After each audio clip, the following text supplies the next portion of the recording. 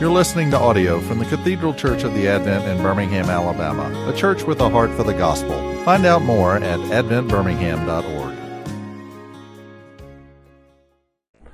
All right, Almighty God, we thank you for the blessing of your grace, the blessing of your Holy Spirit, and the blessing of eternal life through Christ. And I pray, God, that you would bless this class, that you would teach us, and that your truth would go forward, and that we'd be encouraged, that we have hope, peace, and joy in Christ. Matthew's prayers in Jesus' name, amen. All right, so this is class number 6 of a series on heaven consciousness.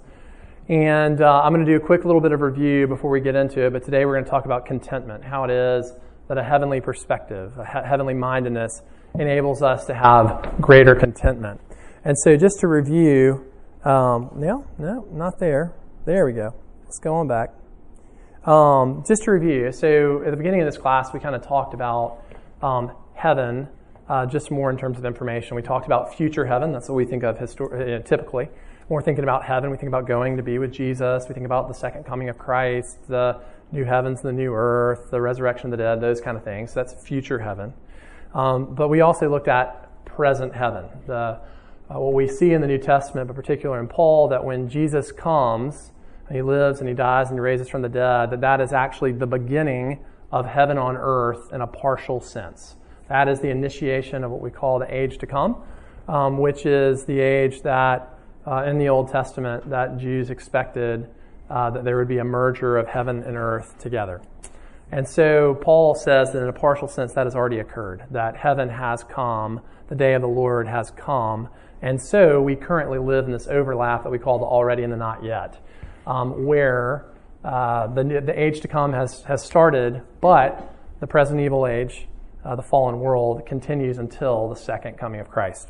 So we looked at that, and that's kind of instrumental for Paul's heavenly mindedness and for us having a sense of heaven consciousness. And so we talked then about how when you become a believer in Christ, there is this transfer from the domain of darkness, from death, into the new creation. There's a transfer into the kingdom of God. There's a transfer into the age to come. So Paul talks in Philippians 3 about our citizenship being in heaven. This transfer that we're talking about when a person repents and believes in Christ is that they are now a citizen of heaven. That's their true home. Even though you live on earth, you're in exile on earth, your true home is actually in heaven. Because, as it says in Colossians 1, that you have been transferred from the domain of darkness into the kingdom of God's beloved Son, Jesus Christ. And so, as a result of these different factors, what you see is Paul calling for heavenly mindedness. And I define heavenly mindedness as a spiritual discipline whereby we deliberately think about heaven, we meditate on heaven, and we think about matters and challenges and situations in our life with an eternal perspective, with the perspective of our life, our eternal life in heaven with Christ in mind. And so as a result of that, as you grow closer to Christ, as you learn more about Him, you learn more about the gospel, you learn more about the heavenly realities of your salvation, then the term that I coin is heaven consciousness. And this is what you observe when you read Paul's letters. You observe a heaven consciousness, where heaven is just integrated into the rhythm of his life. When he thinks about suffering, he immediately turns his mind to eternal life. When he is thinking about, when he thinks about heaven, it motivates him towards evangelism and missions. When he thinks about morality, he thinks about it in what we call eschatological or heavenly terms. And so the kind of hope here is that the Lord would move us to where we have a greater heaven consciousness, where heaven is just more a part of our daily perspective, whether it's, the way we, our motivation to wash the dishes at night, to serve the people in our household, the way we deal with traffic on 280, the way we deal with really bad news, the way that we repent throughout life. And so the hope is that we would grow in a heaven consciousness, that eternity would be the air that we breathe. And so I'm going to skip this and let's just get down to business. So today, our last class is going to be on contentment. we're going to look at how, particularly focusing on the book of Philippians, how Paul has a greater sense of contentment that is a byproduct of his heaven consciousness. And so I want to start out with this image. You can see up here, Jumbi Bay versus the Greyhound bus. All right, so this is going to be sound silly, but it's going to be key. So stay with me here.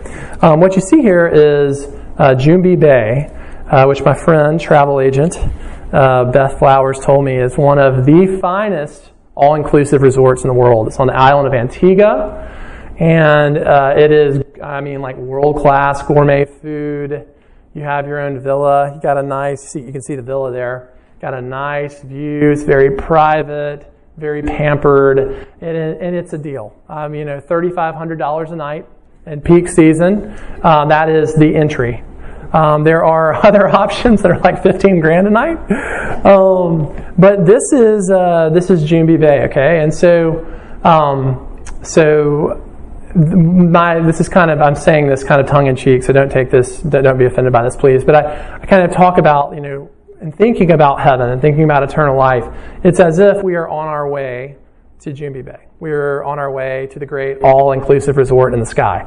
Now, obviously, heaven is going to be much greater than that. It's going to be far greater than any resort on this earth, and it's not going to be defined by, having manicures and pedicures in your room. It's going to be defined by seeing the glory of Jesus and being in perfect communion with Jesus, being delivered from the pains and the trials of this world, being delivered from our own sins. But in terms of, expectation, if you think about, how good can it get in this life, Jumbi Bay is pretty good, right? Okay, so in using this analogy, that's where we're headed. But our means of transportation to get to Jumbi Bay is a Greyhound bus, okay? Not knocking the Greyhound bus, provides a valuable service for many people. I know someone who took the Greyhound bus from Los Angeles to Birmingham. And I'll just say it's not a trip that I would prefer to take. And so, by the way, I looked, and there are some nice stops along the way. If you're going from Birmingham to Los Angeles, you stop in Shreveport. I hear Shreveport's lovely this time of year. You stop in Dallas. Dallas is kind of cool. You stop at a border town as far west in South Texas as you can get. You drive through the desert. That's probably pretty, but it is a 47-hour trip on a Greyhound bus from Birmingham to Los Angeles, and it costs $246. I thought, I was like, hey man, I might just pay a little bit more and take a red eye or something. Fly out of Atlanta. But yeah, and so the reason I'm bringing this up is that a lot of times we live with this expectation like we are in Jumbi Bay. We live with this, our hearts eternity is set on our heart. Like we have a desire for a perfect place. We have a desire for heaven. It says in Ecclesiastes that God has set eternity on the hearts of man. But we're in a Greyhound bus. Like that's where we are right now. Living in this fallen world. And like I said, there's some nice stops along the way if you take the Greyhound. But it's rough. Life is rough. And so with that being said, if you don't have proper expectations, a proper appraisal of this life as compared to what your heart is made for, what your expectations are geared towards with heaven, you're going to find yourself very discontent, very frustrated. And so the verse that I'm going to, where'd you go? Goodness gracious, oh well, you've got your worksheets. The verse that we're going to focus on, is in Philippians chapter 4, verse 11. Philippians 4, verse 11, you can see it in that first passage on your worksheet. But it says, not that I am speaking of being in need, for I have learned in whatever situation I am to be content. So Paul is under house arrest. He's in a situation right now where he is not sure whether or not he's going to receive the death penalty. This is bad. He's in a bad spot. I think any of us who were in a situation like this, we would not be content. We would be fretting quite a bit. But Paul says that he has learned to be content. And if you read the whole book, you see that Paul is brimming with joy. Paul is very satisfied. That's the mood, that's the tone in the letter to the church at Philippi. And so he says here that I have learned to be content. That learned part is something that stood out to me about a year ago when I was reading Philippians, about how contentment is something that we kind of learn, that the Lord grows us in throughout our life. And I'm going to be 42 in a couple of weeks. Amazingly, I've lived in 6 different, I'm only 41, but I've lived in 6 different decades. I was born at the tail end of 79. So with that being said, but I do find that even though my circumstances are more challenging as I get older, I find that my level of contentment is greater. Because it's like the Lord just kind of gives you more and more tools to be able to cope with life and, and enjoy the blessings of this life, enjoy Him, and have realistic expectations. But you can see Paul has this learned contentment. And so one time I was sitting outside the Anthropology at the Summit, and I got there about 10 minutes early, just looking at the new spring line. No, just kidding. I was looking for a gift for my wife. And it was raining. And I can remember just kind of asking myself in this kind of unusually pensive moment, I was like, am I happy? It's about 12 years ago. And I kind of dismissed the question. Like, that's not really the question, am I happy? The question is, am I content? Because happiness is kind of fleeting and it's circumstantially dependent and it's not very stable. Whereas contentment, you can see here based on Paul, you can be content irrespective of circumstances in Christ. And so, one thing, just to kind of start, is to look at the modern mentality and just how discontent most people are. How discontent the world is, particularly the secular world. I'm not meaning to hate, but it's just true. Take a look at social media. Take a look. Read. I don't read the news much. I scroll Real Clear Politics every day just to look at the headlines, and it is a society of people who are outraged, who are angry, who are resentful, who are victimized, who are miserable, who are depressed. The incidence of depression, anxiety, the just collective mood in the country is off the charts bad. It is unbelievable how unhappy and miserable people in this country are. And yet, we live in the safest, most affluent, secure, healthiest society the world's ever seen, and yet people are miserable. And so I think a large part of it is the overall worldview, the modern mentality. And so you can see here 2 great cliches, YOLO and FOMO, right?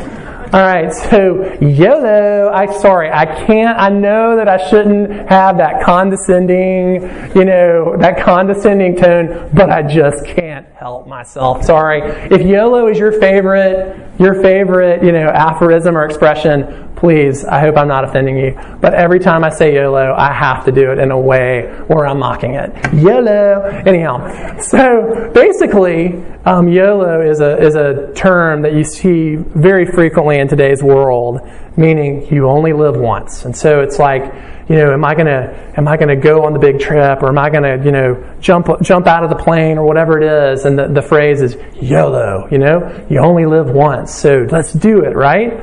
And so it's interesting because it's like cliche, and it's, don't say dumb or stupid.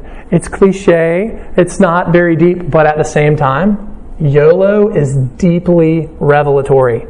It's deeply eschatological, because let's dig into it. What is it saying? It's saying you only live one time.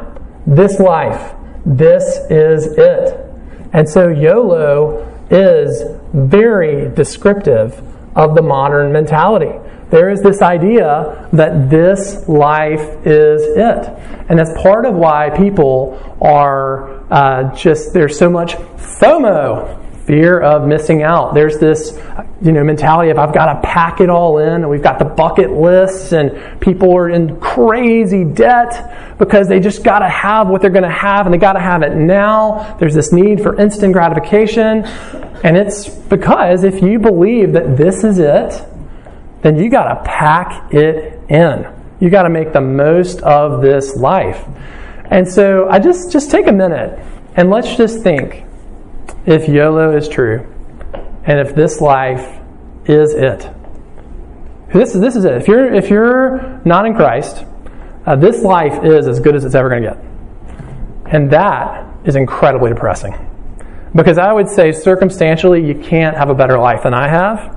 And this life is tough. It is really, really tough. And if this is it, I mean, it makes sense why people are so busy numbing themselves and anesthetizing themselves with pleasure and busyness and phones and alcohol and drugs and so on and so forth. Because if this is it, that's really, really depressing. And so there's this ancient philosophy that really is kind of the prevailing philosophy today called Epicureanism. Anybody here take Latin? Yes, yes, yes. Anybody study Horace, Ovid, Catullus? Yes. When your parents pay an exorbitant amount of money for you to major in Latin in college, you have to have moments like this in your classes. So anyhow, Epicureanism basically, it comes out of a worldview that all we are is atoms, all we are is matter. And so there is nothing beyond this life. And so basically, the mentality was, and here, let's take a look here at what Menetius, who's a Greek philosopher, say 3rd, 4th century, says, "Accustom thyself to believe that death is nothing to us. For good and evil implies sentience." It's like a sense of feeling. Death is the privation of all sentience, all feeling or sensation. Death, therefore, the most awful of evils, is nothing to us, seeing that when we are, death is not come, and when death is come, we are not. So basically the mentality is that this life is it, all we are atoms. It's material reductionism, the sense of like, there's no afterlife. There's nothing supernatural. There's nothing spiritual. This is it. And folks, that's the prevailing secular worldview today. That is it. And so what's the response? What's the response to this? Well, Epicureans said, well, since this is the nature of life, there's no afterlife, all we are is atoms, then what we should do is maximize pleasure and reduce pain. And so that's where Horace and Seize the Day comes from. Horace, how many of y'all are familiar with Carpe Diem? Right? But I bet not many of you, maybe Sherry, are familiar with Quam minimum credulo postero. Sherry, can you translate that for us? It's like then less after truth. Trusting in the future as little as possible.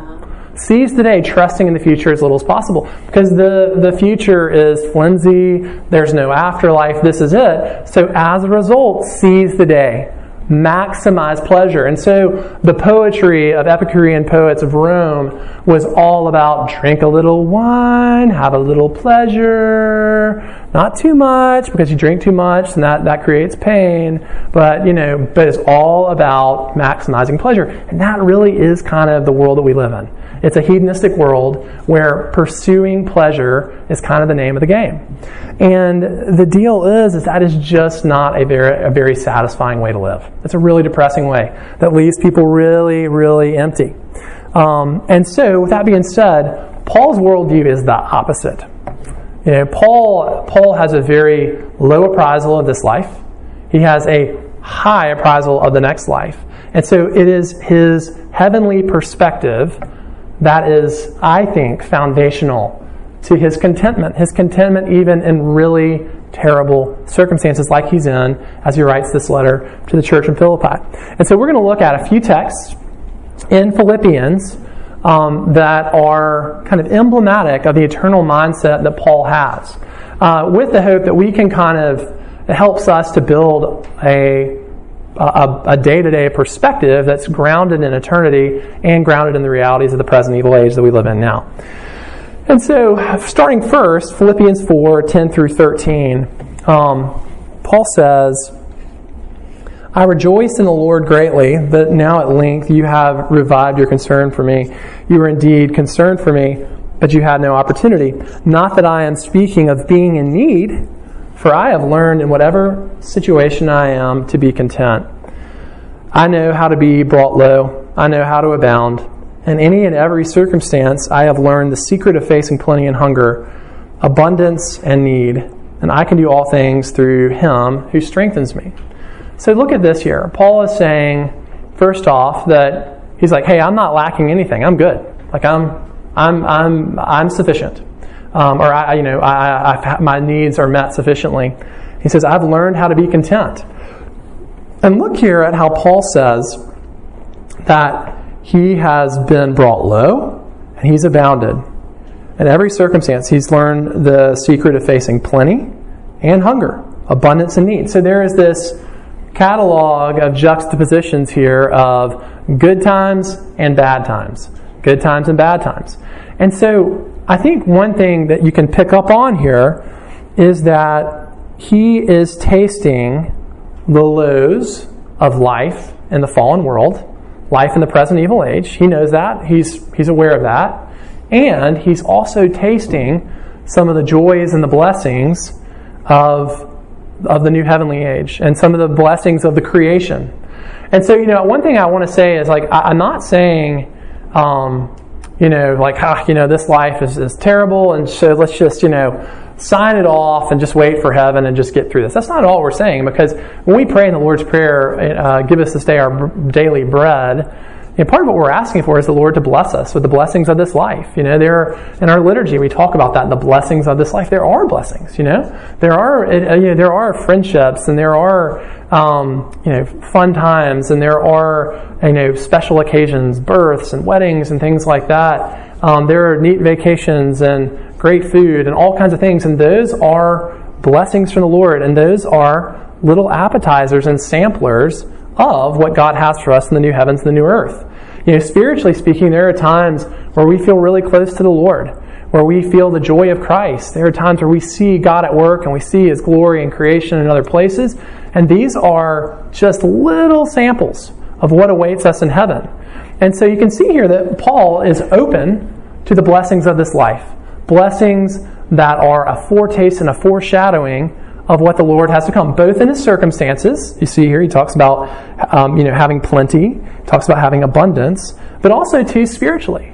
Spiritually, some of the spiritual blessings that we can enjoy now in Christ, but that we also will enjoy exponentially and infinitely in heaven. And so the point to make here is that Paul lives with this acute awareness of the now and the not yet.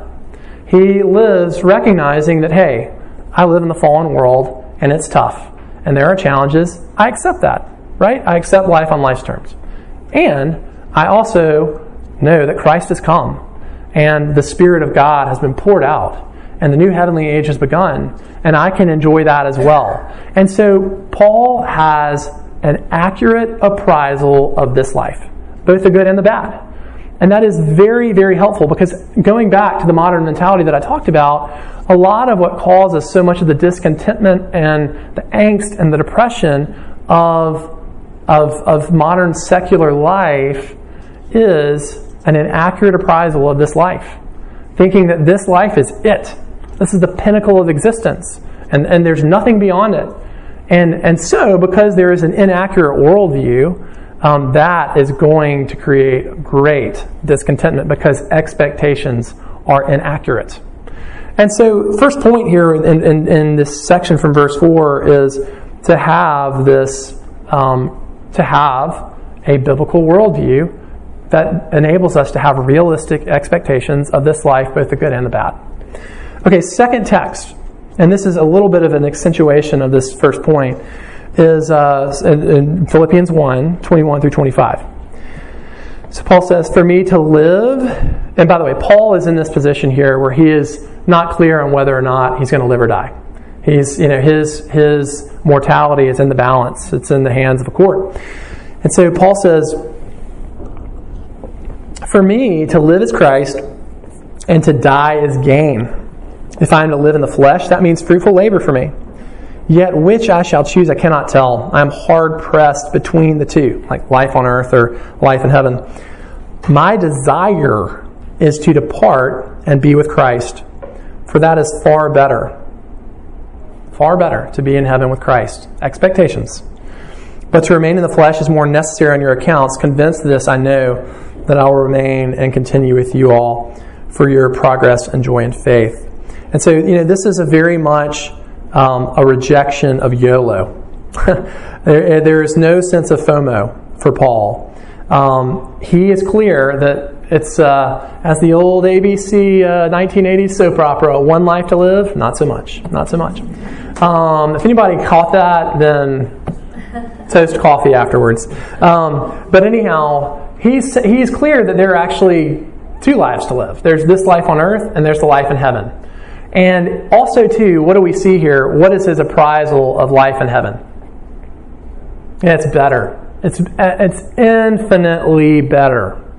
And so he knows that is ultimate. That is the summum bonum, which is interesting because the Greek word for contentment in Philippians 4 is basically to be experiencing the highest good. To be experiencing the highest good. And so with that being said, he knows that that's in heaven. And so it's interesting how you can see that what is it that is kind of, that he considers valuable about remaining in this life? What's driving him? God's plan for his life. Yeah, other people. That's right. Basically serving the church at Philippi in the gospel, seeing them mature and grow in their faith and in their joy. And so with that being said, because he is so aware that the next life is going to be so good, that it's going to be so great, you can imagine that Paul does not have this sense of, I've got to pack it all in. And, I don't, one thing I think about a lot, and some of you may experience this, is I've got some just really special friendships from college. Friends that I just love. And you get in life and things are busy and you pump out 4 kids in 7 years, and all of a sudden it's been 10 years since you saw your friend Chad, 15 years since you saw your friend Whit, and you're kind of like, I really need to get up to Winston-Salem, or I really want to go out to Wyoming, or I need to get out to San Antonio and see Matt, and you kind of got this sense of, I want to see these people, and I really do. I hope, I really do want to see these people. I hope, I want to go to my reunion in 2022 and so on and so forth. And at the same time, I'm obviously not going to be able to spend a fraction of the amount of time with these friends that I want that I want to be with in this life. And that's where the life to come comes in, is that I'll be able to spend eternity with those people. This FOMO of, I've got to see them, so on and so forth.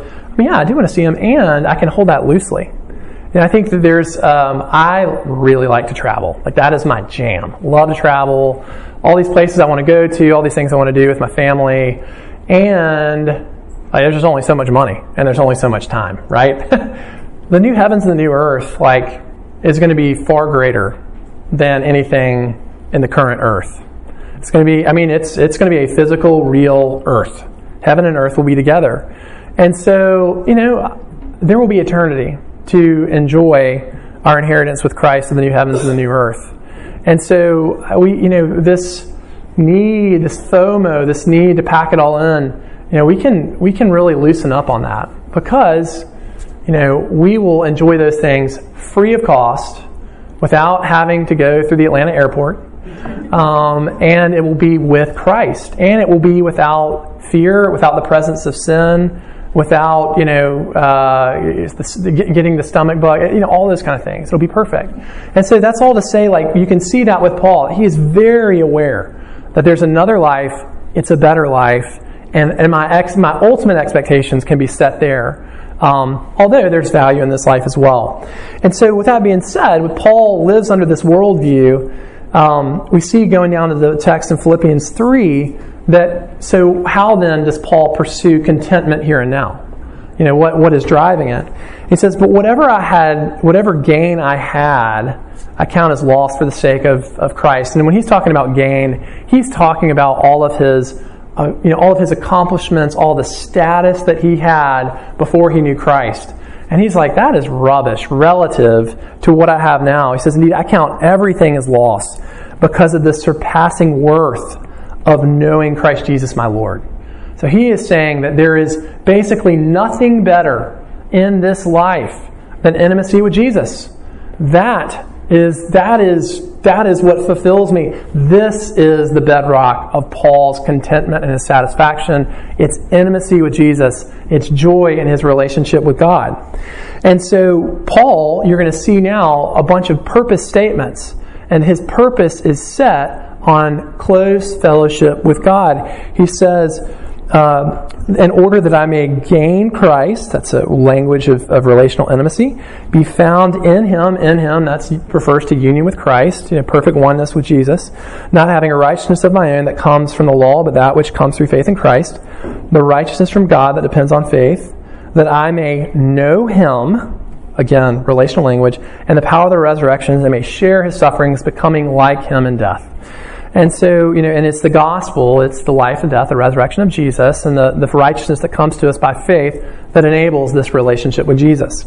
And so, for Paul, since he's aware that I'm going to be truly, perfectly happy in heaven. And so then there's the question, I come back to this every class, what makes heaven heaven? What makes heaven so good? And the things that make heaven so good are seeing Jesus and His glory in His fullness and experiencing perfect oneness with Jesus. That is going to be the fabric of our joy, is perfect communion with Jesus that is not deterred or interfered with through human sin, our own primarily. And so, with that being said, Paul's like, all right, if what's going to make me happy there is my oneness with Jesus, being in close communion with Jesus, well, to pursue the most content life possible in this life, I'm going to pursue the most intimate relationship with Jesus as possible. And that's what his heart is set on. And so it's really like a foretaste of the core of heavenly joy. And so you can see that that's a big part of his contentment. And finally here, Philippians 3, verses 13 through 15, you can see that Paul, as a product of all this, he has an upward trajectory on life. Upward trajectory on life. By the way, just as like, if you're looking for some devotional direction, Philippians is maybe like 3 pages. Like sit down one day this week, take 30 minutes, just read it from beginning to end, and you'll see just how heavenly oriented this book is and how much you'll see this mood of joyfulness that he has. But he says in verses 13 through 15, "Brothers, I do not consider that I have made it my own, but one thing I do, forgetting what lies behind and straining toward what lies ahead. I press on towards the goal for the prize of the upward call of God in Christ Jesus. Let those of us who are mature think this way. And if anything, you think otherwise, God will reveal that also." So when he says straining forward to what lies ahead, he is talking about glory. He's talking about heaven. And he says that he presses on towards the goal of the upward call of God in Christ Jesus.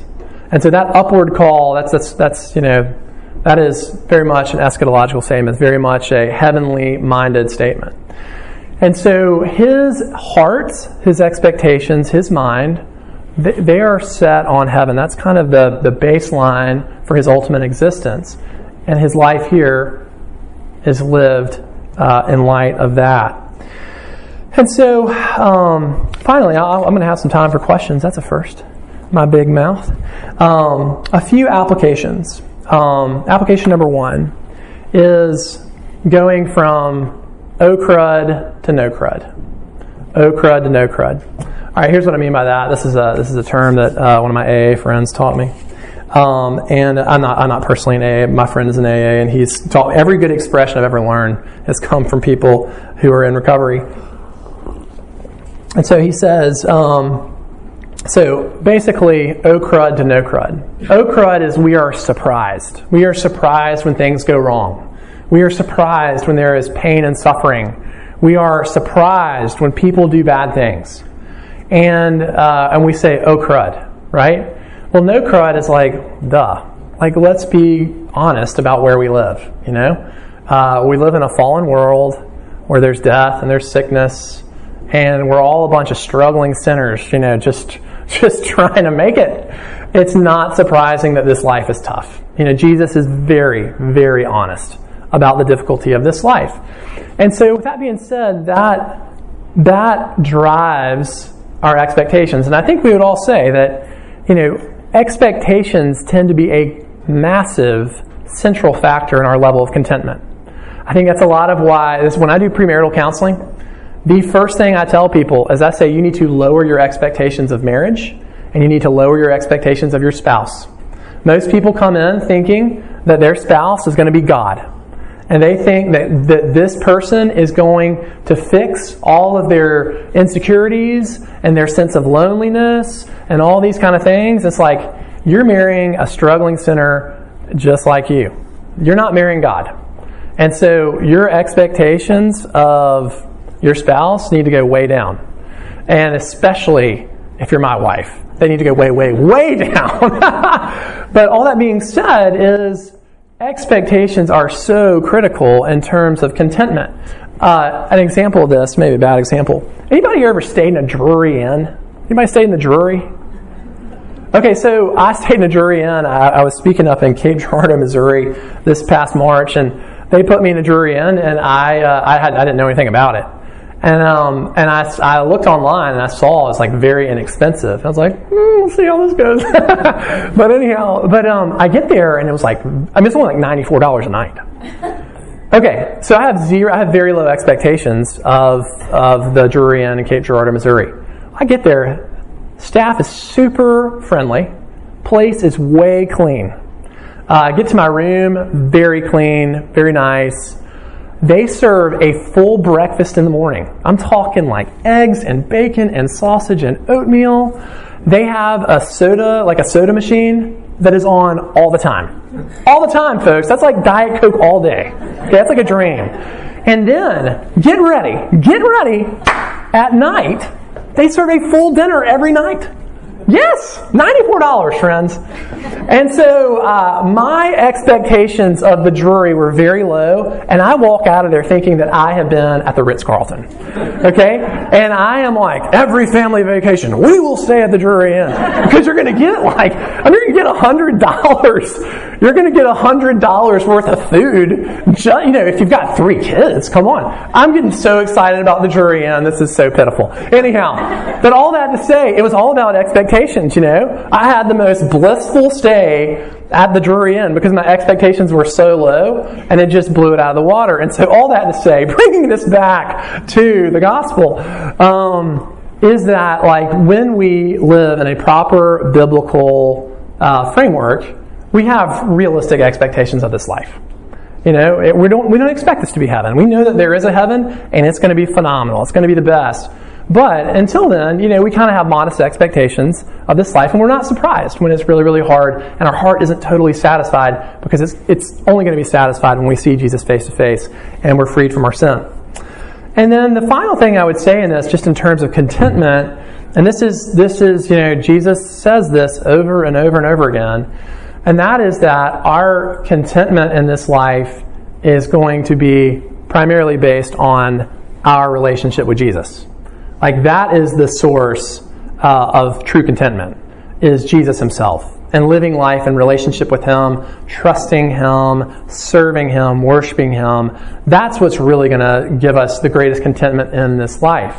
And so just to kind of land the plane, the bottom line here being with the heavenly perspective and a proper kind of heavenly worldview of living in the present evil age while our minds are upward bound, is keeping expectations of this life appropriately low while seeking great intimacy with Jesus. And that seems to be how heaven informs Paul's contentment and how we can grasp it too. So I'm going to say a quick prayer, and then I've got 6 minutes for questions. Jesus, bless us with this wisdom. Give us the mind of Christ, that we would enjoy this life. We would enjoy you first. We'd enjoy serving you. And we'd enjoy the blessings that you give us and have grateful hearts. And, Lord, let us make no mistake that our true satisfaction will be found when we're with you face to face.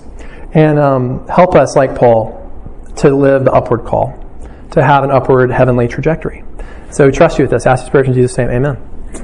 All right, any questions? Yes, sir. This is a question, this is a comment. focus Kevin and in touch with today and Paul's today. And Paul was that way even to much greater extent because he had a personal, emotional, spiritual encounter with Christ. Yeah. And I think that's something that is important to all of us in order to have that kind of vision. And I'm not saying that he's going to appear bodily or like he did the disciples, but I think that's something to pray for, that we have some type of revelation or experience. I'm not talking about running down from the hills and Cumberland Presbyterian Church, but something that would motivate us and help us keep that mindset. And I think we have to pray for it. And I'm speaking for myself. That's great. I haven't done that. There have been from time to time, we all have experiences that wow, and thinking about focus, etc. So that's just my opinion.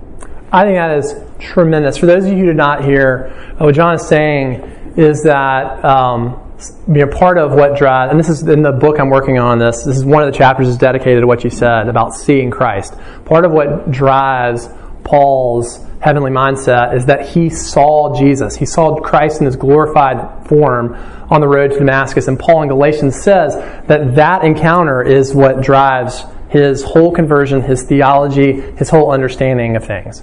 And so what John was saying is that, like in our own spiritual lives, the value of praying to see and experience Christ himself. We're not saying that means that Jesus is going to, walk into the room in a bodily form, but, we can see Christ in his word. Sometimes as we pray in different kind of spiritual ways, we can see Christ. We can see Christ in creation. That's what in Romans 1 it says that we can see the glory of God in his creation. And two, we can also, as we pray, we can see God's work. We can see God's work in our lives as he heals or he resolves situations, he blesses us, he helps us. And so one of the things that John is saying, this is so valuable, what a great comment, is that in our lives, pray to experience the presence of Christ and pray to see the glory of Christ, whatever that may look like and however God may communicate with us as individuals. Great stuff. Question? Well, just to follow that up, obviously the Word became flesh, but there's still the Word. We have the Word. Right. And it is essentially God's continues to speak to us, but we have to engage the Word. Amen. Primary place that we see Christ experientially is in the Word itself. Truly. And by the way, just along those lines, I would say in this conversation, the book that's the most helpful for me is Revelation. Revelation is a lot of times we feel like it's out of bounds. It really is accessible if you have a good commentary. There's one online. It's by Poythress and Frame, and it's really accessible. It's for lay people. I'm using it. I'm going through Revelation right now. I'm using it, and it's really, really helpful. So just to give images of Christ and his heavenly glory, Vern Poythress and John Frame. That's a free PDF online. Return of the King is what it's called. Any other questions? Comments? Letters to the editor. Words to your mother. Okay. What's that? Oh, truly a pleasure. You can see it wasn't, throwing Bear Rabbit in the briar patch. All right. Well, you all have a great day. Thanks for coming. God bless you. You've been listening to audio from the Cathedral Church of the Advent. If you live in Birmingham or find yourself visiting, we hope you will join us at one of our Sunday services. Find out more at adventbirmingham.org.